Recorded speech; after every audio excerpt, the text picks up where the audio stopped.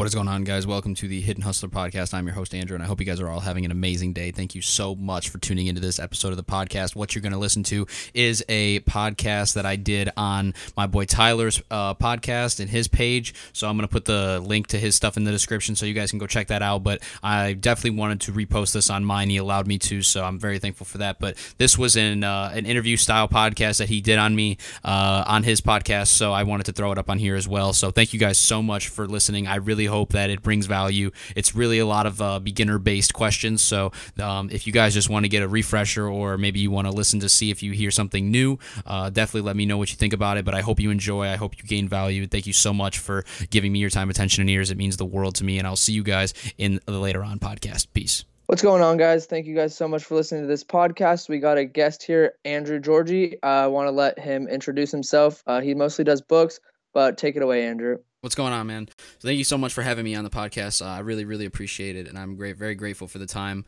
This is going to be really fun. I'm really excited to get down on this. But so really quick, just a quick background on myself. I'm 22 years old. My name is Andrew, and I'm from Northwest Indiana. So I'm like 45 minutes away from Chicago, so not that far out. But just started selling books last September of 2018. So now it's February 1st, going on the fourth month of really hitting this hard, and been able to scale the business pretty nice over the past 3 months, and actually just took January to kind of take some steps back, reanalyze, re-strategize, rebalance, and then kind of now I'm really going to execute on a lot of strategies that I've came across and learned in January. But yeah, I've been selling books for 4 months, man, and scaled it over 10K a month now. So it's going pretty decent, pretty fast, and I'm trying to just pretty much handle it all. You know what I'm saying? And I'm learning as I'm going, and I'm making mistakes every day, but I'm still learning from those mistakes, and it's really helping because I'm trying to do so much on a daily basis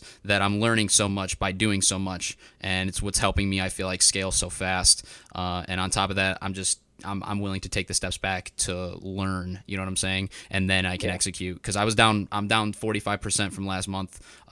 From January to December, I was down 45%, 43%. So in sales, gross sales. So, you know what I'm saying? I took a lot of steps back, but it's about to be all paid off for the next 2-3 months. So that's a little bit about myself. I started Amazon through private label. That's something else that's about myself. And I've always kind of been doing entrepreneurial stuff since I was like 16 years old. When I like 16, 17, once I got into like junior year of high school, started to do YouTube and stuff like that. And so I've always had a background in this, right? It's just I finally found something that clicked. But yeah, it's a little bit about myself. Yeah, so I know a big question that I usually have, and a lot of that my audience probably has, is where do you even find all these books that you're selling on Amazon? Yeah, so booksalefinder.com is a really good place to go on the website, on the internet, to find local book sales, right? You'd be surprised on how many are in like a 50-mile radius of you that you could travel. I mean, I'm going to ones that are 2.5 hours away, an hour and a half away. I'm willing to travel. I know the payout's going to be there, you know what I'm saying? And as I scaled, I realized that I needed to keep reinvesting the money into the gas to get to the places that would have more books. So I realized that it was just pretty common sense to me that that's what I had to do. But I go to library sales, so that was really nice, because librarysalefinder.com or booksalefinder.com will really help you in that end. It will show you everything that's going on in your whole state. You just click your state. It's very simple. And then I'm also going to Goodwills. You know what I'm saying? I'm finding a lot of Goodwills. Dollar Trees, I'm starting to explore into those, because I'm getting a lot of people from around my local area. They're hitting me up, sending me pictures of these fucking bins, and I'm like, oh shit, like I'm about to hit it up. So hitting up there, Five Belows. I'll go to Five Belows because they have literally brand new condition books. And sometimes if you live in a nice area with, like, not saying the nice area is in, like, you know what I'm saying, like demographic wise, but if you know what I'm saying, like if you have a nice like Five Below that has some fire ass fucking books and inventory, you know what I'm saying, then I've seen people that are picking some up. Mine has like a bunch of kids shit, and it's just not worth it to me. That's the same with mine. I have one right there. I was checking it out. I saw someone got some books there, and it was just not good stuff. Yeah. So it just wasn't good stuff. But you know what I'm saying? Like I said, if you're lucky you have one around you that's got some good fire stuff in there, then hit it up. But yeah, that's where I'm mainly going, man. And I'm creating a schedule around based around all the places I can hit. That way I'm maximizing my time. And, now I'm starting to utilize Goodwills on Saturdays because they have 50% off. And in some places, every Goodwill area is different. Like every place has different rules and how they operate and shit like that. So what works for me might not work for somebody else across the country, right? But they still have days where they have fucking 50% off or 30% off or XYZ. So you guys should pay attention to when they do those and really execute on those days. I was also getting word that like these people are going 2-3 times a day to Goodwills around my area, right? And I'm like, damn, like that's like, all right, fine. Like I understand that, what I'm saying, they're going really hard because they're just putting books out every day. And I know that most Goodwills work that way though when it comes to books, like in their inventory every day they're always restocking. So that's just also some intel that I've gotten from Goodwill employees from a lot of different Goodwills I've been to over the time of doing this. Yeah, exactly. So when you're going to a place, you do use a scanner, I'm assuming? Oh, 100%, yes. 100%. Yeah, that's what I thought. So what would like you like see the bookshelf and then you just like start going left to right, just scanning and scanning and scanning? Correct. Yeah. Well, everybody has their own specific method on how they like to go about doing it. But what I'll do is I'll go from top to bottom, right to left. So when I get there, I'll analyze the shelves, find the sections that I want to hit first, and then I will pretty much just. It doesn't matter. Like I just like to hit certain sections first, just because I know that there's like cookbooks, history books, reference books. Those are going to be more profitable right off the rip, and I'm going to have more likelihood of finding those better than going in the fiction section and going from the same method. So I'll hit the good areas first, but regardless, I'm going to hit every single fucking row. Like people ask me all the time, like, do you scan certain things and that's it? No, you scan every single book on there. Unless it's like, you start to get more efficient in criteria and how you analyze the book, etc. Like scan everything, like regardless, you know what I'm saying? And until you can really figure out a good efficient way to like exclude the duds so you save some time, right? But that's what I'll do. I'll go from top to bottom, right to left, dude, and I'll scan everything, every single book. Yeah, exactly. You never know what you're gonna find in the books. So when you're using the scanner, what app do you use? In, like the certain app linked up with the scanner? I use Scout IQ. You Scout IQ? Okay, that's what I figured as well. How do you like that? Give a little brief explanation about how that works, if you could. Yeah, I like Scoutly, or I like Scout IQ. I said Scoutly because I know my partners, and that's what I used before Scout IQ. But my buddy uses Scoutly now, and then it forced me because they wouldn't have two people on one account. They didn't have a subscription option for that, so I had to go to Scout IQ. I was forced. Okay. So jumped, and it was literally mid book run. Like we just get there, and I get the error, and I'm like, I look up the error on my Google Chrome real quick, and I'm like, shit, okay, I need to sign up for Scout IQ finally. This is bound to happen. So I ended up signing up. And I was like, oh my God, going through this, like the description, here's the description on the app for you. Like the user interface is so easy for beginners. And like, it's so simple to set up triggers. Everything is like basic. It's really, really easy. They set everything up for you. So all you have to do is set your profit margins on each trigger.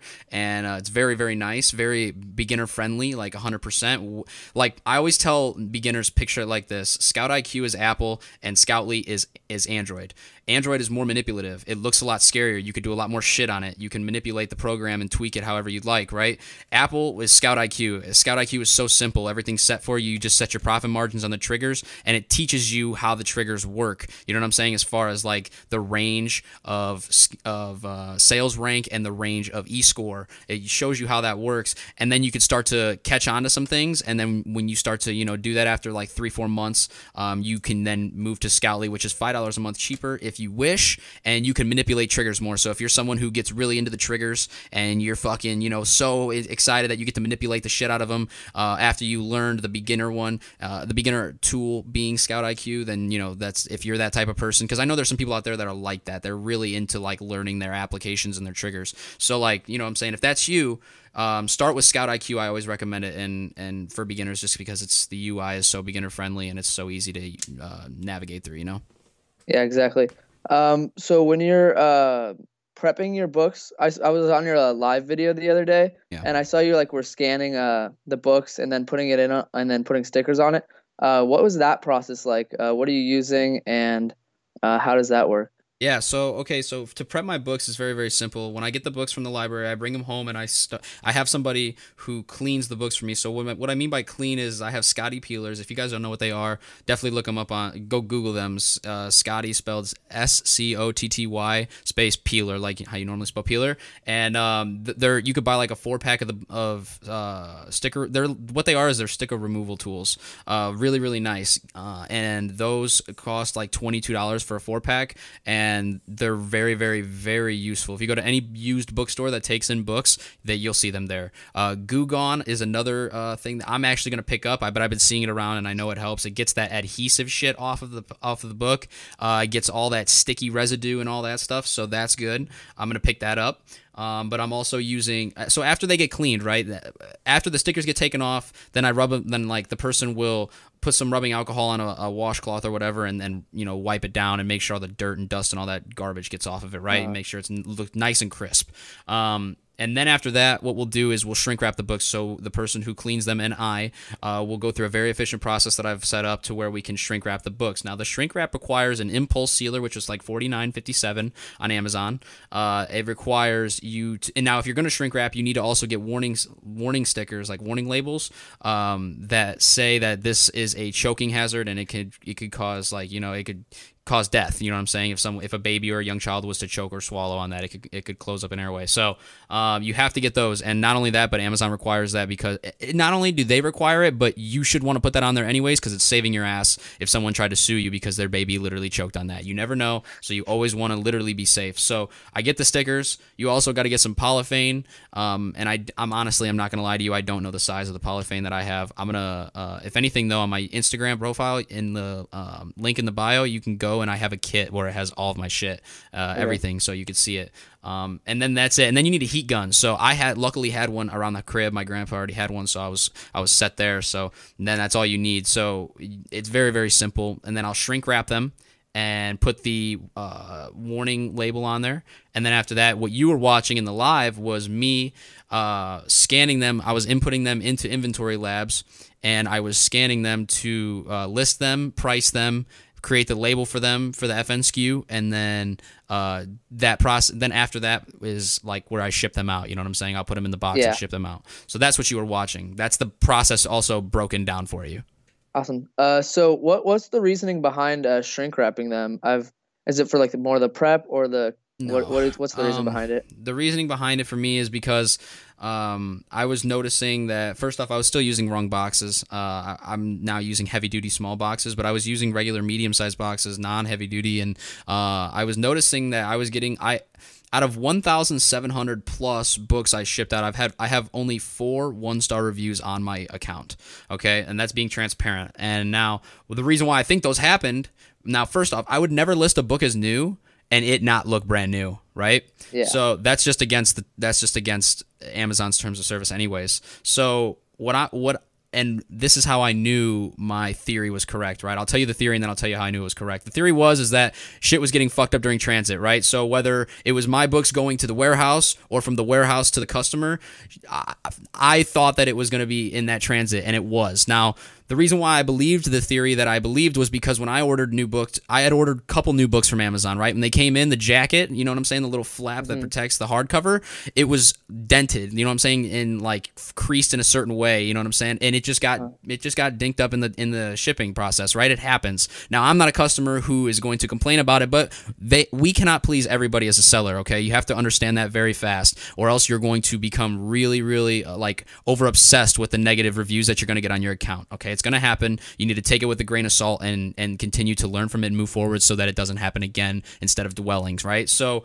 what I'm using the shrink wrapping for is because when I did clean out my dead inventory, I ordered over 200 books came back to the crib, right? When they came back to the crib, the box was so fucked up. I was like, oh my Lord, like this is how my shit's getting handled going to the warehouse. If this is how it's going on to get here, I know that's exactly what's going on when I get it there. Not only that, when I send it out, and not only that, but when I went to UPS for the second time, and I went there to drop off another shipment, the lady was like, "Oh my gosh, like I need you to come back here." She took me to the back area. She showed me my box. They were putting 300 pounds of shit on top of it. My box collapsed, completely broke. So, so I knew then. I was like, yes, this is why I'm getting these fucking reviews. So one, I decided to take multiple precautions. First precaution is now I'm getting this heavy-duty boxes and I'm getting smaller size, so that way if they're going to be stuffed, they're going to be stuffed to the brim. So that way there's no room for collapsing, and on top of that, it's going to be able to withhold its weight that's got on top of it. Second of all, I shrink wrap due to the fact that if their shit was to get fucked up during shipment, and or when Amazon ships it from their warehouse to the customer single-handedly, single-itemly by itself, and it gets whatever package it gets in, it's definitely going to get banged around just like everything else is. So that shrink wrap is protecting the edges of the books, especially paperbacks. It's protecting the edges of the books more or less. So, and also it's protecting the fact that if a customer, mainly for myself when I ship them out, but also for customers, if a customer orders 2 books and they slide around in a box, and 2 or more books and they slide around in the box, or if I send the shipment out, same thing, when I got like 30 books in a box, if they're jumping around and sliding around in there, one of them could, if I didn't have it shrink wrapped, bro, it could open up, and then another book slide in the open up of that book, and now it's like the book is going to be creased wide open due to the fact that it wasn't shrink wrapped, and the book now could be opened. You know what I'm saying? The pages could get screwed up. They could get creased really easily. It could, so many ways that the book can lose its condition through transit that I'm not willing to risk it anymore. I invested only $100, less than $100. It was like $98 in all of this shit to shrink wrap, and it's going to be well worth the reviews I'm going to get for it when customers appreciate it. It's going to be well worth the condition that's the book's going to stay in, so it's going to hold its value, which is going to mean it's going to hold its profit for me. So that explains all of the trials and errors that led up to the shrink wrapping and why I shrink wrap now.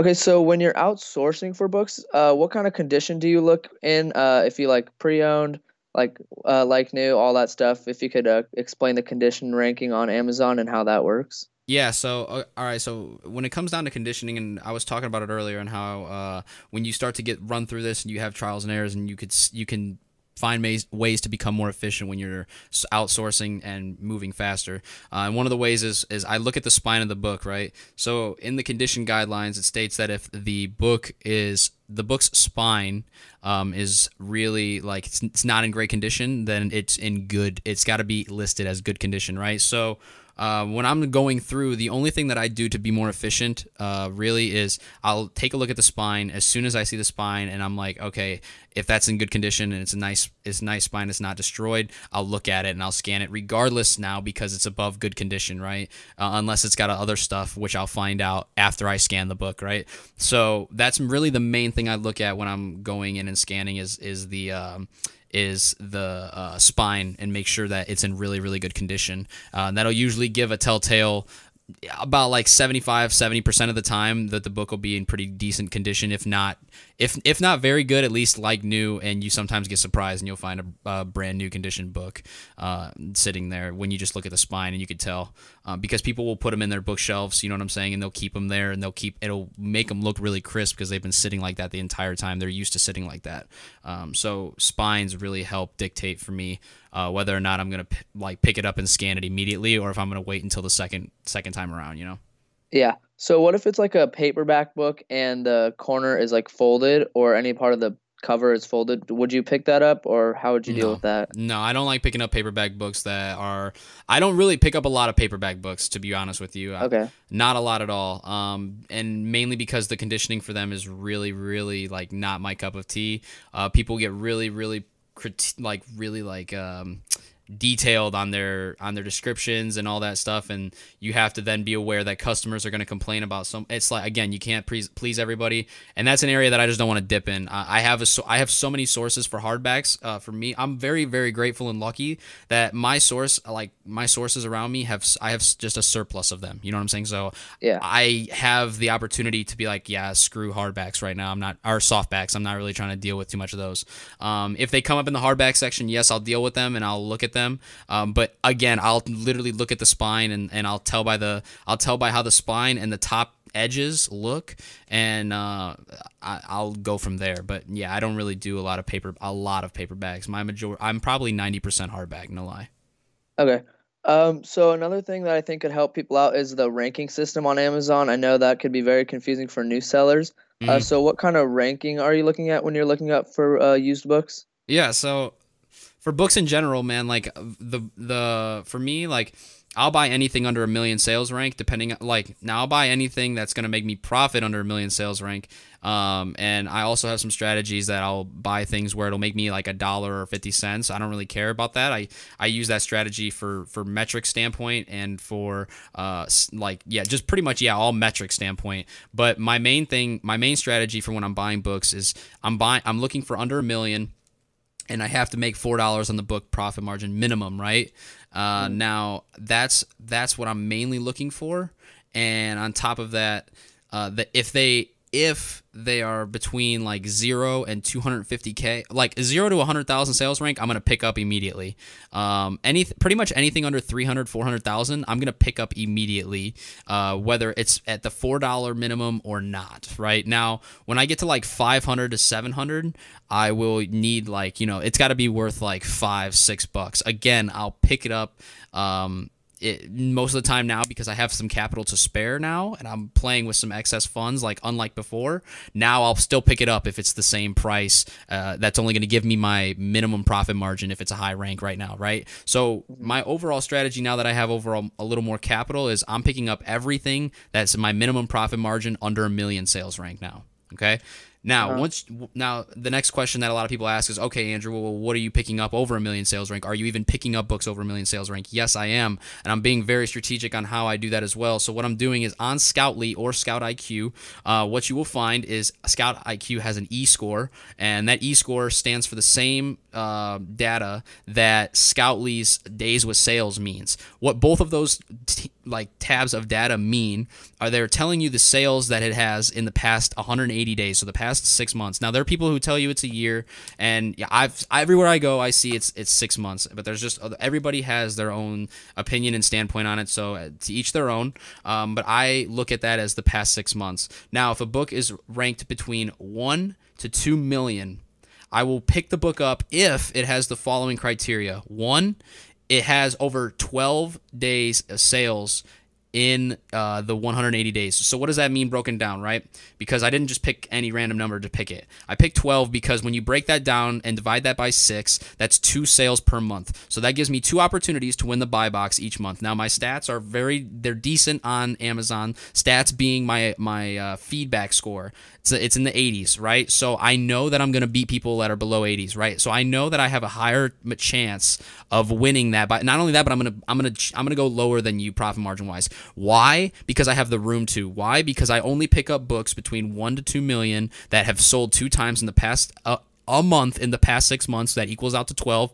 And the criteria has to be $15 profit minimum, right? So that gives me a good leeway. I can go down $5 and give me enough, even if I'm going up against somebody, and that strategy is for if I'm going up against somebody who has better stats and metrics than me, my price difference is going to win buy box. You know what I'm saying? My price difference of a $5 cut will win the buy box, and I will win that sale unless someone else comes in and we start having a bid war. But regardless, that's why I give myself that $15 profit margin. 2 to 3 million is a $20 profit margin. It goes $5 up for desired profit margin every million. Okay, but what doesn't change is the fact that it still has to sell 2 times a month for the past 6 months.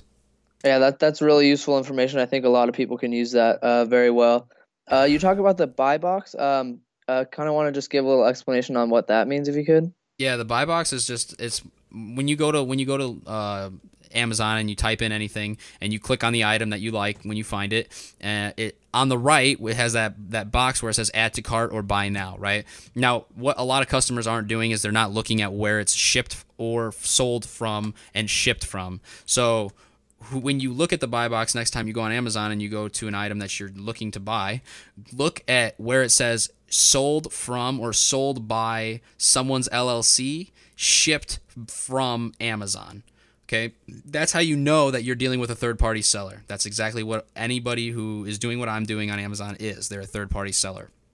Okay, so when it says shipped and sold from Amazon, it's telling you that Amazon's fulfilling your order and they are the actual seller of the item. Okay, now any other time it's a third-party seller, and when you win that, you then are pretty much going to be you're going to be generating sales. Now, there's so many variables to getting into how you win it. It's ridiculous. We can go down from small things like sale metrics on your account to bigger things like whether or not you can hold stock in that certain item, what your sales velocity is looking like, your feedback score in general. Things like that will really break down, that's just the bigger things. And then you get into smaller like account metrics, like then there's strategies like I'm doing when I buy books for account metrics to help me win buy box. You know what I'm saying? So this is a game that you need to learn you need to learn the basics before you can then strategize to help one another. You know what I'm saying? But that's how deep it can get. And that's what the buy box is pretty much for. Like, for instance, let me explain something else in books, especially because books is a big topic for this. You have a lot of books in inventory, right? When like you can go to a store and pick up 50 books, right? You're giving yourself now 50 opportunities to sell a book and you have 50 opportunities to win the buy box and 50 opportunities to sell an item. Okay. Now, when you get over hundreds, your chances are now going to be very high. You're going to start making more sales and you're going to start winning the buy box more, right? That's why I say that, because in the game of books, guys, volume is the game. Volume is the name of the game. Why do you think I'll pick up books for $1 profit or less, or even break even on them, but I'll still buy them? Why? Because they're cheap. They're gonna help my metrics, which helps me win buy box, and at the same time, that could be a potential review for your account, which is gonna be good. And then on top of that, I said sale metrics already, and I already said that good review. There's another like piece to the puzzle that I use it for that I can't think of right now. It's another reason why I buy the items that are going to be low profit, if not break even. It just helps you out overall in the long term, and it's so cheap. It's $1.99 or $1. You know what I'm saying? It's not going to hurt. But yeah, that's buy box, and that's a lot that has to do with buy box and how the buy box plays into effect as well with other variables of the business. Cool. So the last question I have for you to kind of wrap up the whole thing is, what kind of books are you looking for in the sense of like genres, nonfiction, fiction? If you could go through that, kind of what provides the best profit for you. Yeah. So, okay, I get this question a lot too, especially, and this is going to help everybody who's just jumping into this, right? So I'm really, really glad you actually asked this question. So over my time of doing this, right, there's a couple that played to par that everybody said that you needed to go to that was correct. Then there was a couple that I learned. Well, there's one so far that I've really, one that I really learned that on my own that no one was really talking about that's really good. So the ones that you hear a lot of are reference books, textbooks, health books. I don't hear that one too much, but health books are a really big one. Cookbooks are a very big one. Now, those are the ones that are the main ones that I heard. Now, those are all true. Textbooks are good. Reference books are good. Like nature books, like stuff like that, like it depends. You know what I'm saying? Go through that section. It's not a top one, but it's definitely one that surprised me with some books that are, a couple $100, and like, there's some nature books out there that people will pay for, hunting books, like that type of genre. I learned that, I guess you could say. What else? Cookbooks. Those are fire. Everybody talks about nonfiction as well. I leave that for later on because these books are more important. I would go there first. Not only that, but the sections are smaller. Another thing that, I said cookbooks. Okay, making sure that I said that one. That's fire, like fire as hell. Like I'd never seen anybody really capitalizing on that, and I've really been pushing for the past month and a half on my Instagram hard whenever I make cookbook sales, so you guys could see and notice like cookbooks are really moving. Another one that I learned that's really, really, really good genre that is fucking profitable as hell is history. Guys, for the love of God, please go to the history section and scan every fucking book that's there, because I was so surprised when I was picking up a third of my, and when I was picking up books and then I left and a third of my books came from the history section. So like in a couple different areas. So like really, really hone in on there. Now, nonfiction, now to get to the basic ones, right? Because that's me explaining like some decent ones, right? And like individuals. Now, to get to the bigger genres like nonfiction and fiction is the last thing I will look at, and I will go through it last. Dead ass last. Nonfiction is really, really profitable depending on your area. You know what I'm saying? it all depends on your area that's that you live in, or if you're going to go to a town, go to like, you know what I'm saying? It just depends on how their area is. Every area is different. But nonfiction is generally very profitable as well. And then, like I said, fiction is last, and all those mystery and horror, whatever the hell they are, they're last. They're dead last. But yeah, that's breaking that down for you guys as far as genres and stuff like that. Another one, sports. Definitely check out sports. It's underrated as fuck. No one talks about it at all. It really kind of. I'm about to start blasting it on the gram because no one else is fucking talking about it. Sports books, when you find them, like I've sold 15 fucking Tony Dungy books. Like, if any of you know who Tony Dungy is, he was the Colts coach a long time ago, back when I was in like fucking middle school and high school. So like, yeah, I've sold like 15 copies of his book. Sports books will surprise you. Don't skip sections. Do not skip sections at all. Like, even though I just told you guys all the good ones and like how I gauge them, that doesn't mean you skip anything, like at all. Like religion, I'm sorry, now that I'm just going through this in my mind, I'm going through in my mind right now, bro, I'm going through different areas of the libraries and how I do shit. And religion is another one I want to touch on very heavily. That's very, very huge in profit. A lot of people buy on emotion on those type of books, so like they sell fast most of the time when you find them. So yes, religion as well. Sorry, I'm finished. That's awesome, man. That provided a lot of help to a lot of people, I'm pretty sure. The small books that I've been selling, I've been doing a lot of religion books, and mostly just all nonfiction. But I definitely want to start getting into books a lot more. And thank you so much for coming on the podcast. I think you helped out a lot of people. If you want to just kind of tell people who you are, where they can find you, you can go ahead and do that now if you like. Yeah, of course, man. Yeah, so again, my name is Andrew Georgie. On the socials, it's on Twitter, it's Andrew Georgie. It's AndrewGiorgii. So 2 I's at the end of the name on Twitter. On Instagram, it's just at Andrew Georgie, normal name, like how I spelled it, with 1 I at the end. On YouTube as well, Andrew Georgie. Podcast on Anchor is Hidden Hustler Podcast. I'm grateful that you're allowing me to repost this, so this will be on mine as well. But yes, that's where my podcast is on all platforms. It's Hidden Hustler Podcast, and again at Andrew Georgie on Instagram as well, man. And I just want to say also, thank you very much for having me on your podcast, man. I'm very, very grateful for the time, and I really appreciate you allowing me to come on here and share some value and really help a lot of people, and allowing me for just to be able to do this. I just really appreciate it. I want to say thank you. Thank you. Of course. I'm glad I can help. Hopefully we can do this again sometime. Maybe talk about a different subject besides books to kind of get people some more value.